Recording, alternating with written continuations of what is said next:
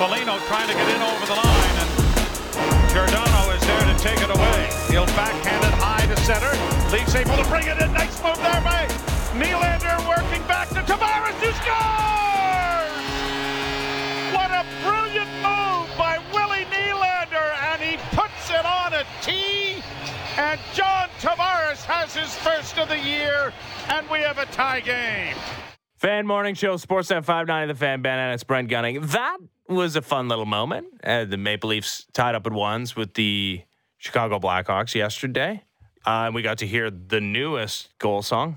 One of many. I love that one. If you're going to ask me, I was very anti-changing the goal song. But yeah, Panama, Van Halen, give it to me. I'm here for it. Yeah, I'm okay with it.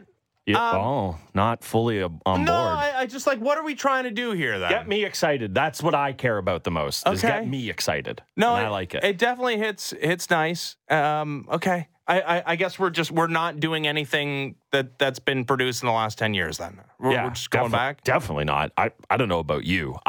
I put on new music the other day, and I was like, I need to get all the way out of this. Give me something I heard 10 years ago, please. I generally do. I lean in that I'm shocked direction. You're not wearing your Rage Against the Machine t-shirt today. Yeah, I do have one. It is incredible, though, that this Leafs team is so very plugged into, like their best buds with Justin Bieber, who's... I guess he's kind of aged now too, right? But it's like, the old married guy, he literally lives in the burbs. It's like, I know he has a house in LA too, but it's like, my understanding is it was like a compound out in Kitchener. It's like, he literally moved to the burbs. No, it's true. I mean, they wouldn't have him at least contribute. Maybe he doesn't have to write something, but like maybe advise on this, right? Like why can't we get some of the biggest? And if you're him, why is he not wanting a consulting fee? Yeah, I mean, we have some of the most influential cultural figures from not just this country, from this city, like just hanging around. Drake was just here, like the weekends from here. Like we can't get these people to come together for a weekend, because that's all it would take. We don't even need a full 4-minute song. We need 30 seconds of music. It doesn't even have to have lyrics. No, it doesn't. No, we need something that is going to get the people going. And Panama did it. I loved it. I mean, it seems that's on Classic obvious. Night, apparently. So last night was Classic Night, Original Six. Yeah, Paul Morris calling the. I like that. Yeah. I didn't mind that either. The other part I will say, just lastly on goal songs, maybe the answer is because you don't want it to sound like a morgue. But why do they play songs after the other team scores? I know they're not the only ones that do it. I know it's not like a pump up song. No, it's like the complicated by a yeah. It's like whatever. I don't know. Every time I hear it, and it's not because of the song. It just it doesn't make any sense to me. It's like, all right, let's pump some music in. Surely everyone's excited. You just got scored against Leafs. It always is kind of boggled my mind. I don't know what they're supposed to do, but you know what I miss, and I don't think they do it anymore. At Rogers Center, they used to play sounds, like sound effects for like foul balls when you would hear like boing. I do remember this. Like, I do remember this. A pane of glass breaking. Yeah. No. Oh yeah. Bring that back. I'm here for that. Bring back the Toronto Maple Leafs scoring a bunch of goals too, because that was more fun. Yeah, I missed that. Than only scoring one, and Austin Matthews scoring 0. God, him and Bedard. Bums. Yeah, they didn't do much of anything. We played the clip off the top of the show with Sheldon Keefe, not exactly lighting into his hockey team, but not exactly praising it either. It would have been amazing if he pulled the chute right away and went completely off the top rope with the criticism. Well, it wasn't, that deep into the season last year. It was after 4 games and I guess lost. Yeah, okay. It was not coming off the top rope, but it was something that required a retraction after the Maple Leafs in a lifeless game against the Coyotes lost. Yep. And their top players were called out. And, actually we have that clip from a season ago in which there was a start of a crisis point for the Toronto Maple Leafs last season. Is there an area to improve? I know there's a lot of areas to improve. You're only 4 games in. The guys haven't found the rhythm. Our best people have not found the rhythm. So maybe really look at it. The difference between us and Arizona is that we have elite players. And our elite players didn't play like elite players today. Couldn't make a difference. So in that sense, the game is going to be close. It's just that's the way it goes when those guys don't make the difference that they can. Yeah, it's shocking again to hear that and think, that required a retraction the next day. That was the comment, right? That was the thing that lived for 2 weeks and was maybe the start of the Sheldon Keefe might be on his last legs discourse.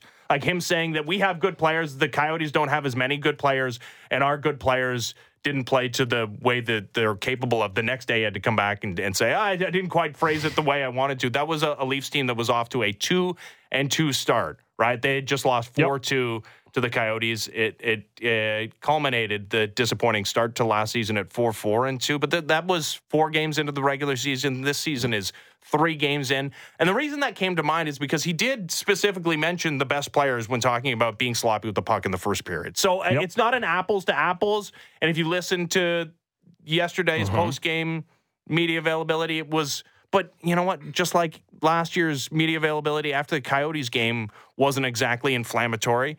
Yeah, it wasn't a guy that was like at the end of his rope, but somebody who was clearly getting frustrated. And he mentioned the top players again. Yeah, he did. Now, again, just remembering, I just pulled this up now. So that was the 4th game of the season, and that was the opening salvo. There was also 31 games into the season, the much more pointed, soft, and purposeless comments that came after a 3-1 loss to the Rangers. So if I'm just doing kind of Leaf math here, I think that this is Keefe with a bit of a warning shot. Let's see how this message is received. Now, obviously, there's a long time between now and game 31. Those comments happened in December. But I think that is going to be the interesting thing is, one, to see the reaction from the players. Now, part of it is that I think part of it is honestly in the questions that are asked of these guys, right? If somebody comes in with a pointed, are you upset about the way Sheldon talked? That answer can get spliced in 80 different ways. Whereas if it's an off day or if it doesn't get asked, then that story kind of, the legs kind of go away from it. Because the reporting that came out after that was that the players were maybe not happy about being talked about that way, which is ridiculous. Your coach is allowed to criticize you. I think, specifically was Mitch Marner, who the next day was like, we talked about it. Yeah, like I think we got things figured out. Well, and then I'm screwing up the timeline a little here. I think this was later in the year, but there was also the stuff with Mitch last year where he got benched for one shift and he went and smashed his stick. It got really dark in Leafland at a couple of different times. I don't think this is that, but I like the idea of it being I don't want Sheldon Keefe to come on here after every loss or come to the podium after every loss and say, Stars need to be better. A lot of people hold accountable for this team. But if it is a pattern as opposed to, if someone just jabs you all the time, you're used to it. But if someone out of nowhere just punches you in the mouth, you go, whoa, I was not expecting that. What's going on here? And if it is just a case of Keefe constantly prodding these guys, constantly poking them with comments that are somewhat critical, but not overly pointed. I wonder if it's a slightly different messaging, hoping to get to the same route that they weren't able to get to last year. Well, as much as I'm evaluating this Leafs team for stylistic differences from a season ago, and I am, and the blue line and how it looks, and who's the number one goal, I'm looking at these post-game comments from Sheldon Keefe to see if there is a guy that has a different perspective or a new lease on life as far as his ability to criticize this team with the extension, with the new general manager. And it's not too early to start reading into it. Again, that was game 4 of the regular season. Game 3. That Leafs team had rattled off back-to-back victories. They were 2-1, so the Arizona loss dropped them to 2-2. They won the next 2 after that and were 4-2. But still, like there was a lot to be read into the early season messaging from the head coach. And then, things stabilized and we stopped caring about the day-to-day coming out of the coach's mouth. But this is... especially with the new group, especially with the new players, like trying to understand what the messaging is going to be from the head coach, I think is interesting. Like, do you have any indication that this is a different Sheldon Keefe? Maybe not, again, from the game plan. Like, he doesn't want this high-event hockey that he's seen through the first 2 games, not so much yesterday necessarily, although they, like he said, they were sloppy with the puck in the first period and 5 high-danger shot attempts against Joseph Woll, who had to be really good in that first period. But are you noticing any a different demeanor? Because he was pretty terse in that post game yesterday. So I think back to when we had Treliving on right before the start of the season. I mean, I basically asked him about this exact thing and how much autonomy is Sheldon Keefe going to have to coach the team. And obviously part of this was after everything that happened with the Blue Jays. So that was just kind of part and parcel for a lot of people's minds. But there's 2 ways Well, I mean, there's two ways you can motivate people. It's carrot or stick. And there's two ways you can coach a team. You can reward players with ice time, or you can get on them via comments, or, I mean, it's the NHL. They're not getting bag skated every day or whatever it is. But you can do that. And I think with Keefe, it is about finding the right way. Let's give him the benefit of the doubt. Or I don't know if this is the benefit of the doubt. But let's say he was a little shackled in years past and wasn't able to be his quite critical self, and he wants to be a bit more of that.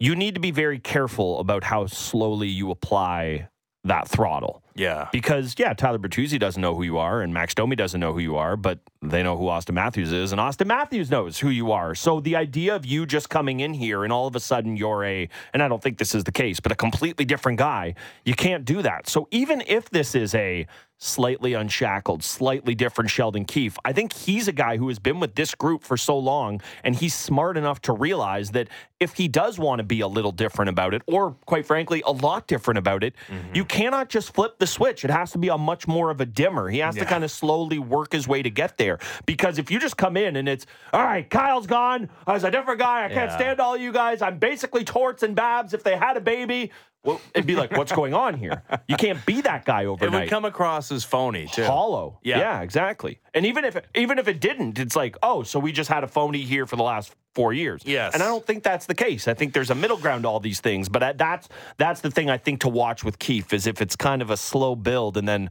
by the end of December, he's just picking a star and taking him to the woodshed every night. It's like, I don't know that that's out of the realm of possibility. And guess what? If the team's playing well, that's not going to happen. Well, and also this team, okay, you can talk about them playing down to their opponents, which they have a history of doing. They love it. They live to do that. So it'll be interesting to see how they fare in Florida against a couple of teams they have most recent playoff history against, in the Panthers and the Lightning headed into the weekend. But yeah, they also have a history of having, lazy starts to regular seasons, then turning it on and figuring it out, not winning the Atlantic Division. But they know where they're going to be at the end of the year, and that's in the playoffs, if not at the top of the division. I get it. There's some new players here, but it'll be hard to shake them from that belief that things are, defensively so porous that it might really be a crisis point as far as the standings are concerned. No, I don't think that. But let me throw this at you. Okay. They threw this at us that the Leafs and Canadians are only going to play 2 more times, which is nuts. Feels like they're supposed to play 1,000 times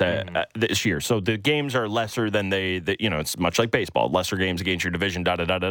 How important is it for these 2 games to be a bit of, and feel free to tell me this is dumb, message sending in the division? We have had so many conversations going back to the Jays this year about the Orioles coming in. You got to show them who the real big brother is, or the Rangers coming in or whatever. And it's not a series. It's 1 game, so you can't take as much out of it. But if you are the beasts of the Atlantic, like you expect to be, like you should be based on everything on paper, how important is it to go down there? And it's not to say you got to win 6-1 both those games, but does it not mean something to go in there and stamp home what you did against the Lightning last year and prove to the Panthers that, no, you had a hot run and good on you. We can't take anything away from what happened last year, but this is a different Leafs team, and we're different players now. I think it's super important. Yeah. And this is maybe counter to this point because the Boston Bruins did what they did in the first round of the playoffs against, Panthers. But the thing is Boston, they were switching back and forth between goalies, and we know there's no way the Leafs would be doing. No. But the Boston Bruins came out of the gate so strong, right? Like, my God, I'm looking at their early season. Oh, it was absurd. A slate. They had 4 regulation losses in December. They were, my God. They didn't lose at home, I think, until the new year, Ben. Okay, so they were 38-5-4. Now that's an extreme. To have an expectation of that is unrealistic, obviously. You're allowed to. The talent level certainly exists on this Leafs team to pull off a start like that.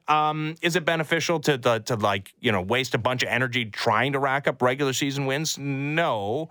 And does it change anybody's belief in what you are and what your ceiling is if you have a great regular season? Hold on. Okay. Would it for this Leafs team though? Because what is the thing we always talk about? It's playing down to your competition. It's having the lull game when you always expect to have it.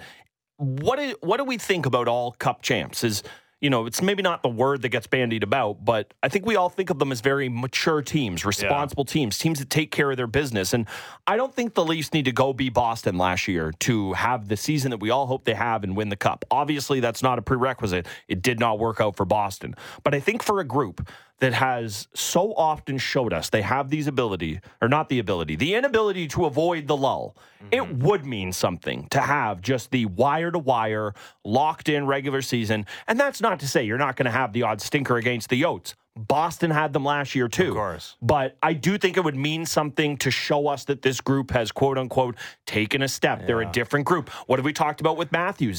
He's a different guy. He's also just more mature. He's 26. He's in the peak of his powers, all that stuff. I do think there is something to this group showing us that they have the ability to just lock in for not a week at a time, not a month at a time, not for a tough road trip, not for a big Saturday night game, but for a full season. I really do. Okay. We'll see if that happens. Here's what I can almost guarantee you. That Thursday, there's going to be a bounce back as far as an effort level is concerned. They're going to look at close to their best on Thursday because, they were maybe not embarrassed yesterday, but that was not their best effort. And the Panthers are a team that's on their radar despite their slow start in limited games this season. That's going to be... they have their attention for Thursday. And yesterday, there was the circus. No fishing pictures, though. We did that once before. We certainly did. I wouldn't put it past this team, and I wouldn't put it past any team, especially early in the season, to get out and enjoy the beautiful Florida weather. Maybe it's the golf course. Maybe it is a little bit of fishing. But just keep it to yourself. That's all I'm asking. I think they're smart enough to even take a picture of that. But I think pretty clearly the Panthers are going to get the best Leafs effort, I think. I mean, that's how this works, isn't it? Like, this is supposed to be. Yeah, this is a team that plays down to their competition, but plays up to it. So, I expect some pretty serious-looking Leaf faces on Thursday and Saturday as they go to Florida and Tampa. Also, obviously, these are different players, different weight classes, different ends of the spectrum, but I'm very curious to see how Ryan Reeves deals with Matthew Tkachuk. He's not going to bulldog him. He's not going to chase him around the ice. He's not going to fight him, but all those war of words that were happening there with him and Perry last night, it's going to be a little interesting there because, again, like a very different scenario of Perry longer in the tooth. Tkachuk's like an MVP type guy here, but that's the... not matchup, but matchup, I guess, I'm most intrigued by. All right, time now for Something to Chew On, brought to you by Great Canadian Meats. Trevor May. You may not be familiar with the Trevor May oeuvre. That's perfectly fine. It's like middle reliever, okay? He retired officially yesterday, sent out a tweet. He was doing a live stream as well. Had some... so this is a guy that's played all over the place, but most recently the Oakland A's... who are moving to Las Vegas, as you may recall. It was a big story, and fans not too pleased about it, and the owner raking in a bunch of public funds to take his team to Nevada. Well, Trevor May, now unencumbered by a Major League Baseball contract, was on a live stream yesterday, had this to say.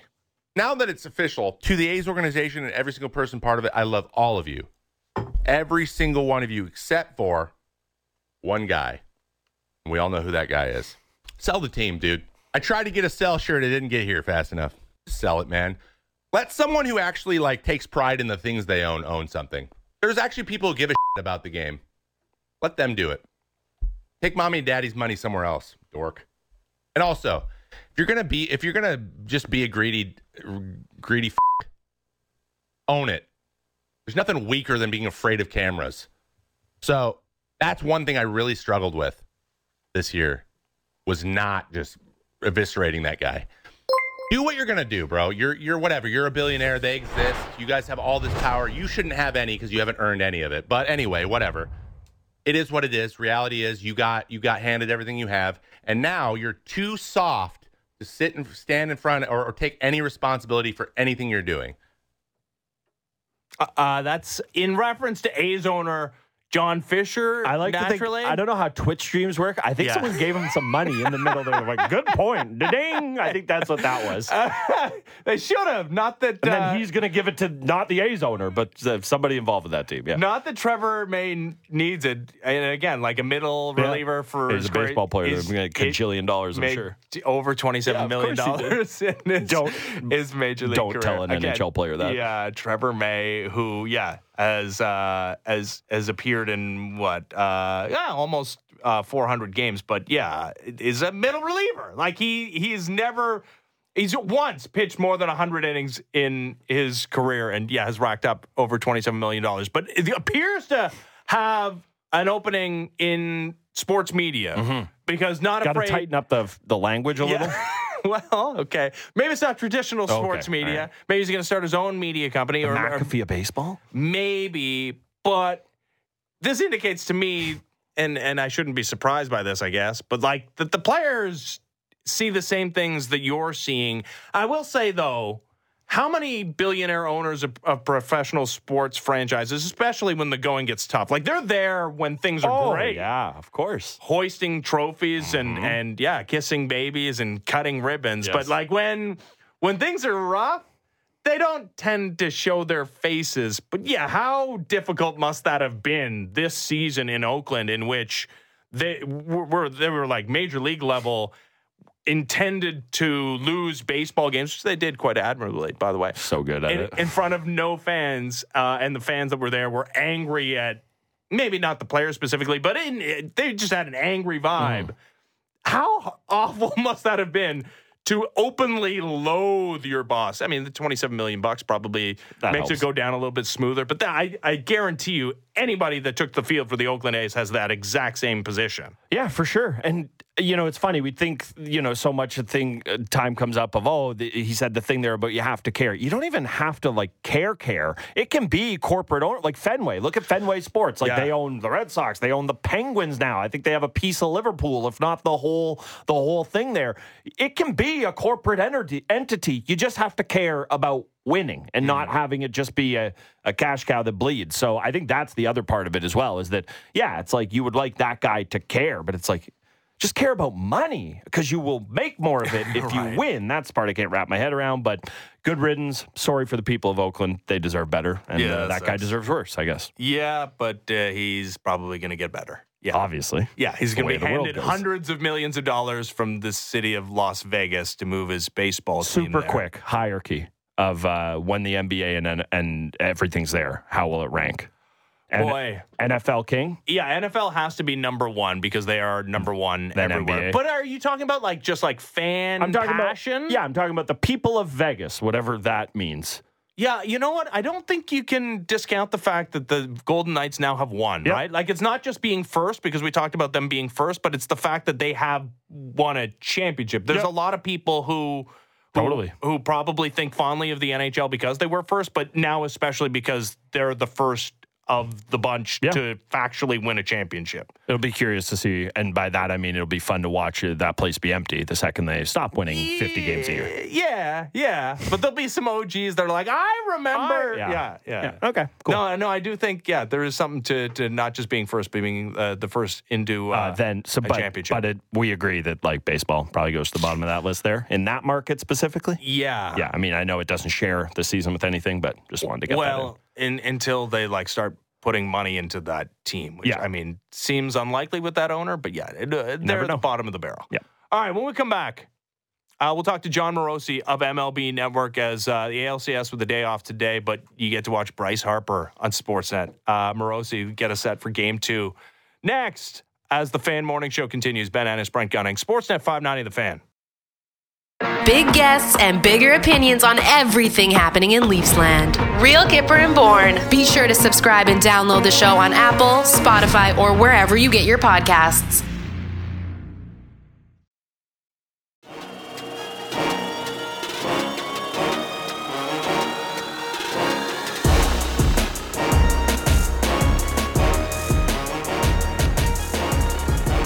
Fan Morning Show, Sportsnet 590 The Fan, Ben Ennis, Brent Gunning.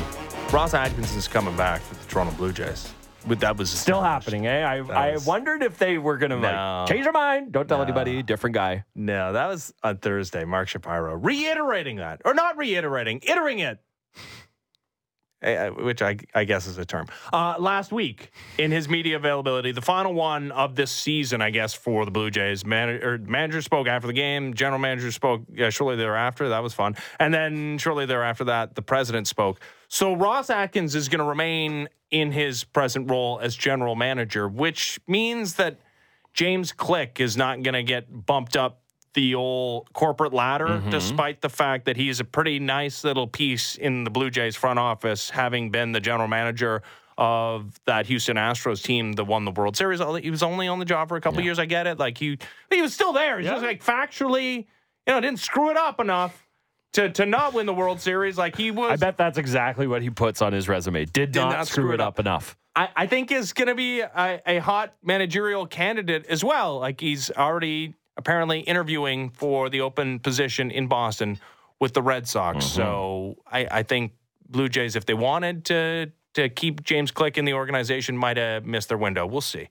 But the Major League Baseball playoffs roll on. Day off for the ALCS. NLCS Game 2 as the Phillies look to go up 2-0 on the Arizona Diamondbacks tonight, 8 o'clock on Sportsnet. Let's talk to our pal, John Morosi of MLB Network. How's it going, John?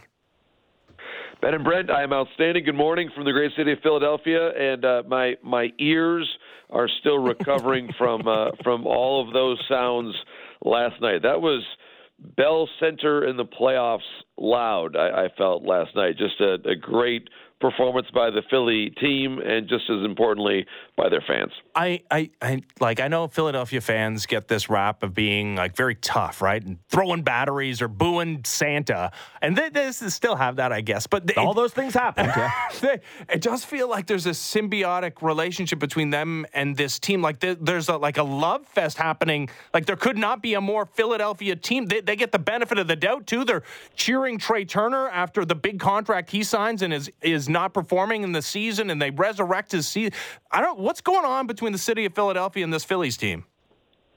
Well, I think you're exactly right, where the fans and the team are linked in a way that I really have not seen very many times in my career, covering a lot of playoff games and special teams like this. It really is remarkable. And I think a couple things. The players on this team, and this is a hard thing to quantify, but it's what I'm seeing right now. They very overtly love the game, and they love competing, and they love the big moments. And it's easy to say that and to say that that's true for a lot of players and a lot of teams, but when you see it like this and you really understand how much they're enjoying being together, it's a very, very special thing to watch.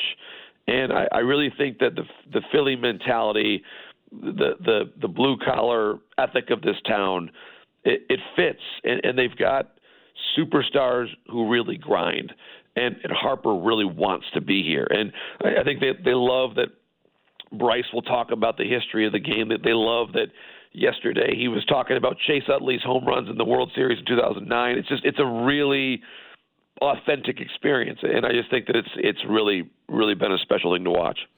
Yeah, it is amazing that, we see it in all sports, right? When there is a team that, and boy, it's easy to love the game when you play it the way they have been during these playoffs, right? But when you see a team that just loves it, I mean, this is a bigger conversation about baseball, but we do get so bogged down in the numbers and thinking about things, and we should. Guess what? It's good to be smart and informed about things, but you can just see it coming through in spades, the way these guys love the moment and they love to perform. Obviously, Harper, rightfully so, is getting so much of the accolades here, but I can't stop thinking about Schwarber throughout all this. I mean, I go back to the way younger version of him on that Cubbies team, and he's been in so many of these big moments. What do you think it means to the Phillies to have a guy like Schwarber who's been through this grind a few times before? Not to say other guys on the team haven't, but boy, has he been through plenty of these moments.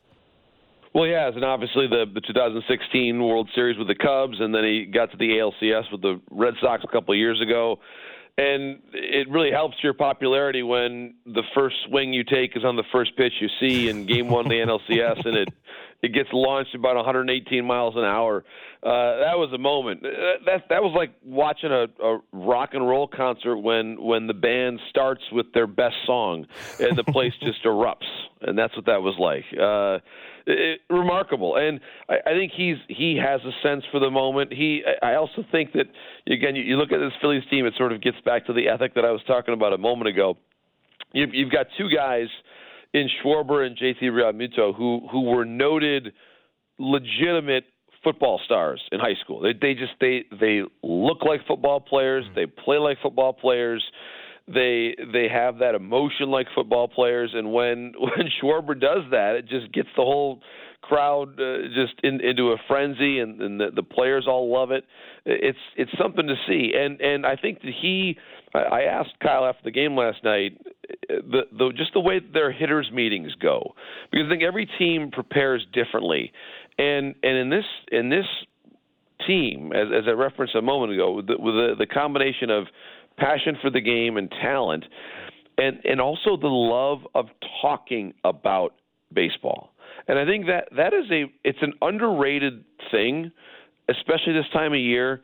How often do you see in the dugout, when you've got really accomplished players, helping each other out in game about how one pitcher's cutter is moving a little bit differently today than when you saw it on film, or he's going to his sinker more, or the four-seamer doesn't quite have the same run to it that it did before.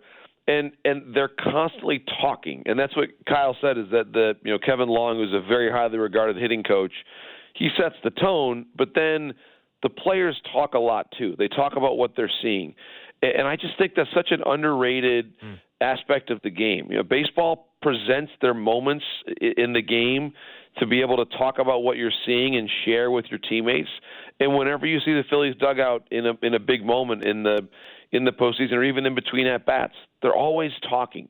They're engaged with the game. And I just think there is, again, it's very subjective. I'm just sharing with you what I'm seeing in terms of how they communicate.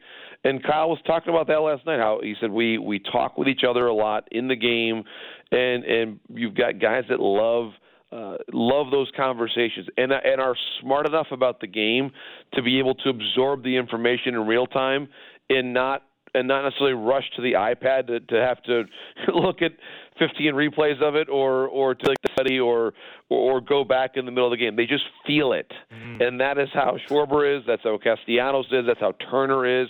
Harper's that way.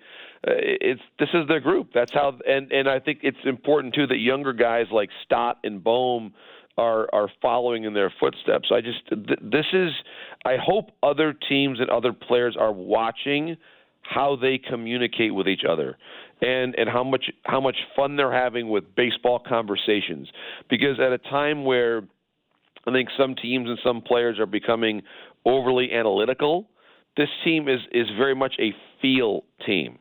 And they're now 7 wins away from winning a championship. They're playing a tremendous brand of baseball. And I think the fans see that in them. And that's one of the reasons why the ballpark is the way it is right now. John, you're speaking my language here. Holy cow. We had a long discourse about analytics and not going on feel, of course, the way the Blue Jays departed this postseason, and to see not just the Phillies go by feel, but the Rangers go by feel a little bit, with Bruce Bochy sticking with Nate Eovaldi in the 5th inning when he could have gone to the bullpen with the bases loaded, none out. It does feel like maybe there's a sea change as far as the acceptance of not necessarily going by the book as the seasons progress, but also that the postseason is a little bit different than the regular season. Regular season, you are playing enough blackjack hands that if eventually the odds will be in your favor because you play every day for 6 months. Not the deal in the postseason. It's a different animal, and maybe feel does need to be applied more in these games than it does over 162. You're exactly right, and this is where it's been a fun conversation in baseball the last couple of weeks, where people have criticized the format of the playoffs a lot, and they said, well, it can't, it has to change because look at what happened to the Braves and the Dodgers and the Orioles. I say, wait a minute. playoff baseball is different than regular season baseball. And maybe part of this is, obviously, as you guys know how much hockey means to me and how much I love it. That's always been true in hockey, always.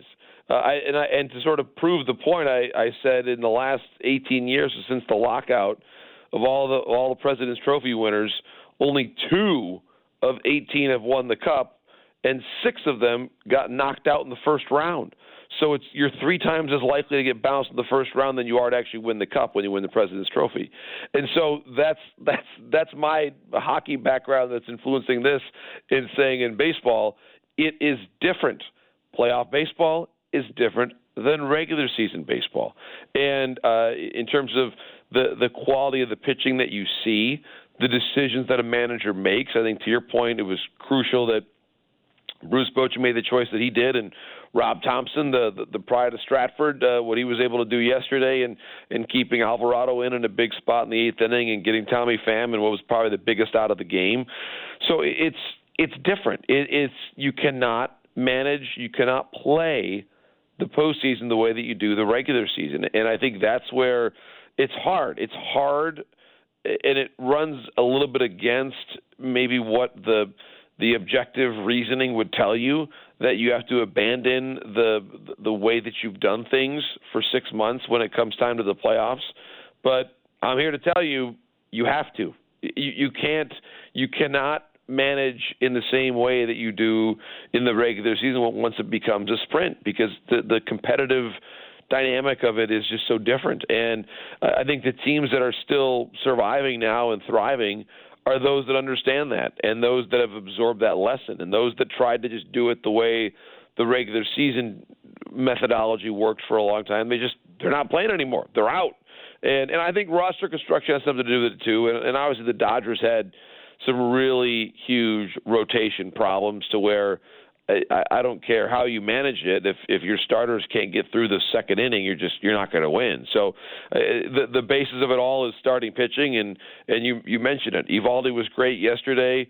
Wheeler, I thought, had tremendous stuff last night in the way that Zach pitched. So at the end of the day, it's that is the necessary ingredient is quality starting pitching, and the teams that are still surviving at this point certainly have it. Yeah, I do feel a little bad for Wheeler and Nola. You would think they didn't even exist because we just come on and talk about the Phillies hitting home runs all the time. Those guys have been pretty important. And like you mentioned, Alvarado there, you also mentioned the idea of roster construction. And, every sport to a certain extent is a copycat, there we go, league. And what do you think is the lesson the teams are going to take? I mean, Ben and I have been talking about those Andrew Miller Cleveland teams. For a while, it was like, okay, that's how you win in the playoffs, is you have mutants who can go 2-3 innings if you need them, and you shorten the game to 4 innings for your starter. Do you think there's going to be any kind of big picture lesson that teams that are watching this now unfold will take this winter when it comes to putting a team together? Well, it's a great question, and I think that the one thing that stands out to me, and as we get ready to cover the off season, is that when you spend on the right guys in free agency, this is what happens. Look at the Rangers, how they've built their team. Seager, Semien, Eovaldi obviously fits the description. The Phillies, it's Harper had one of the largest contracts in the history of the game. Castellanos, big-time free agent. Schwarber, big-time free agent. Turner, big-time free agent. Real Muto was traded for and then extended. The bullpen, Dave Dombrowski has not been afraid to bring in power arms and pay for them. The rotation, Wheeler, free agent. So this is how these teams are built, and again, it's not just a matter of spending money to spend money, because we've seen teams make mistakes that way. But clearly, when we get to the off season, if a GM says, "Well, we just have to build our way from within to be able to win games in the playoffs," no, that's actually not necessarily the case, because the Phillies, while they've got and certainly drafted and developed quality to their team. Bohm is a drafted guy. Stott is a drafted guy. Obviously, Suarez came up in the minor leagues. He was an international signing. Nola was drafted by the Phillies. I mean, there are guys there, but they would not be here without the players they signed in free agency and invested money on, again, not just not just really talented players and even great players, but people who really love to compete, love the game. And I'm saying that very subjectively, but you know it when you see it. And that's where the passion comes out, because that passion for the game comes out in how aggressively you rehab an injury, how often you're available to your team, how much you invest as a teammate. All of these things matter. And we're talking about Harper coming back from Tommy John faster than anybody ever thought was even possible. Rhys Hoskins trying to come back for the World Series. It's the same thing. These guys want to be here, and it's really a pleasure to be around a team that wants it this badly. And I really hope, Brent, that it's an example to the rest of the industry when it comes time to spend the money.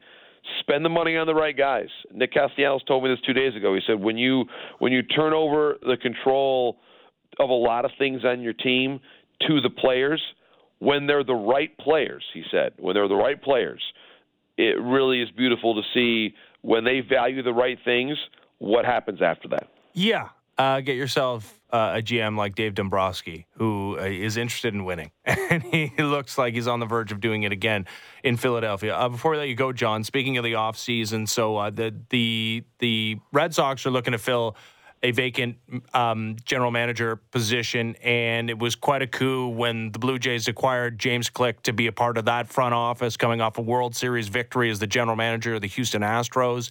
He's been named to be one of the candidates for that open job in Boston. Is it just a matter of time before the Blue Jays wave goodbye to James Click? And the fact that they announced, or Mark Shapiro did last week, that Ross Atkins is coming back, was that kind of the nail in the coffin in your mind as far as James Click remaining with the Blue Jays? Yeah, it's a great question. I do know that James really enjoys being with the Blue Jays. I spoke with him a couple months ago just about what he's observed in Toronto and how much fun he's had. So I think that's I can say for sure that he really enjoys being part of this organization. I do think that it's likely inevitable that he'll get a job somewhere else, unless he's promoted, obviously, to a place where he would not be able to go and take another job. The Red Sox position is interesting. I certainly think that Click is a big name to watch. You wonder about guys who are from the Northeast, from Massachusetts actually, or New Hampshire in the case of Brandon Gomes from Mass and Sam Foldis from New Hampshire. They're both GMs elsewhere, but not the number one person in the department. So would they leave those situations to go to the Red Sox? I think Kim Ng, now that Kim has left the Marlins, Kim, I would say, is got to be a candidate in Boston. She, by reports yesterday, that the Marlins tried to hire somebody ahead of her as the head of baseball ops, and honestly, that was not fair to her, because she just built a postseason team. She's won everywhere she's been, as one of the best resumes, as far as I'm concerned, of any GM we've ever seen in the sport. When you think about what she did with the Yankees and the Dodgers and then the commissioner's office and now with the Marlins. So amazing boss. I think Kim is someone that deserves a shot, and I hope that she gets an interview with the Red Sox as well. And then now the Marlins are a spot to look at and see where they might go, or the New York Mets, who are going to hire a number 2 after David Stern. So I'm mentioning a lot of different openings at the moment where I think that James Click is someone that may be a fit for. And I agree. I think that in general, whether it's now or a year from now, if the Jays don't promote him, it's becoming more likely that he will find a similarly statured job somewhere else. Yep. Feels like that's generally the path for these guys, like Alex Anthopoulos before him as well, spending some time in the background of front office and then eventually getting a shot again. John, always a pleasure. Really enjoyed the conversation, guys. I was able to stop by actually before I got to the ballpark yesterday. I caught a little bit of the Canucks practice over at the Wells Fargo Center. We've got quite a day today. We've got Canucks Flyers at 6 because they wanted to move it up 2 hours because it's across the street from the Phillies game. Smart. And then next door to there at the Lincoln Financial Field. You've got international friendly between Germany and Mexico in soccer. Really? So it is like all my sports are together. I'm having a great time here in Philly. It's been a lot of fun. Holy cow, you were meant to be in Philadelphia right now. Well, enjoy it, John. And Thanks. you're going to get to speak some Spanish, too. It really is a hat trick for you, Morosi. Claro que sí, claro que sí. I don't know what that means, but good job. You got it. See you, man. All the best, guys. I really enjoyed the conversation. Thanks for indulging me with my soccer and hockey mention here at the end. I appreciate it. Always, buddy. See ya. All the best. All right, John Morosi, MLB Network. Text line is open 590-590. And I think this texter hit on the Phillies thing. Phillies remind me of decent Stanley Cup playoff run teams, loaded with grinders, high energy lads. Yeah, that was Bob from Burlington. Yeah, they do feel like a hockey team. I mean, John said they're football players also. Like they're just. I'm going to finish Bob and Burlington text. Probably got a bunch of good Canadian boys on those teams as well. There you go.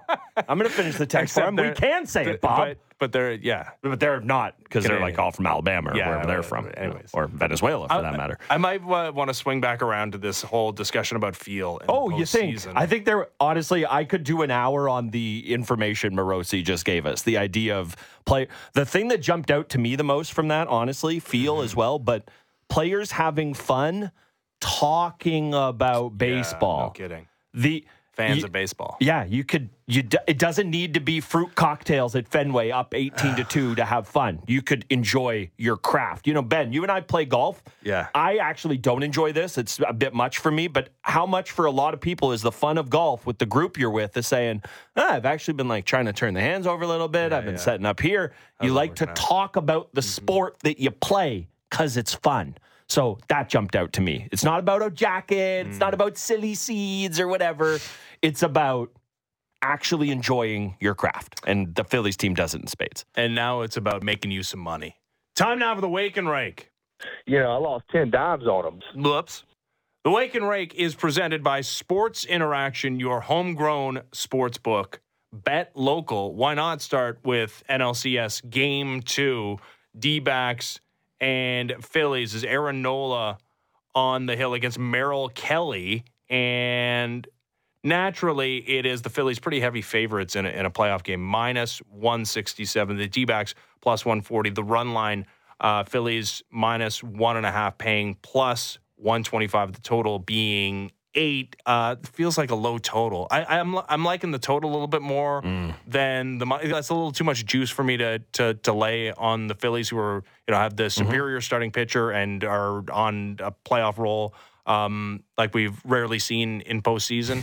But yeah, the D-backs, it must be said, came off the mat pretty well. They were down 5-0 yesterday after taking a big punch to the mouth on the first pitch of the baseball game and came back to make it a 5-3 game.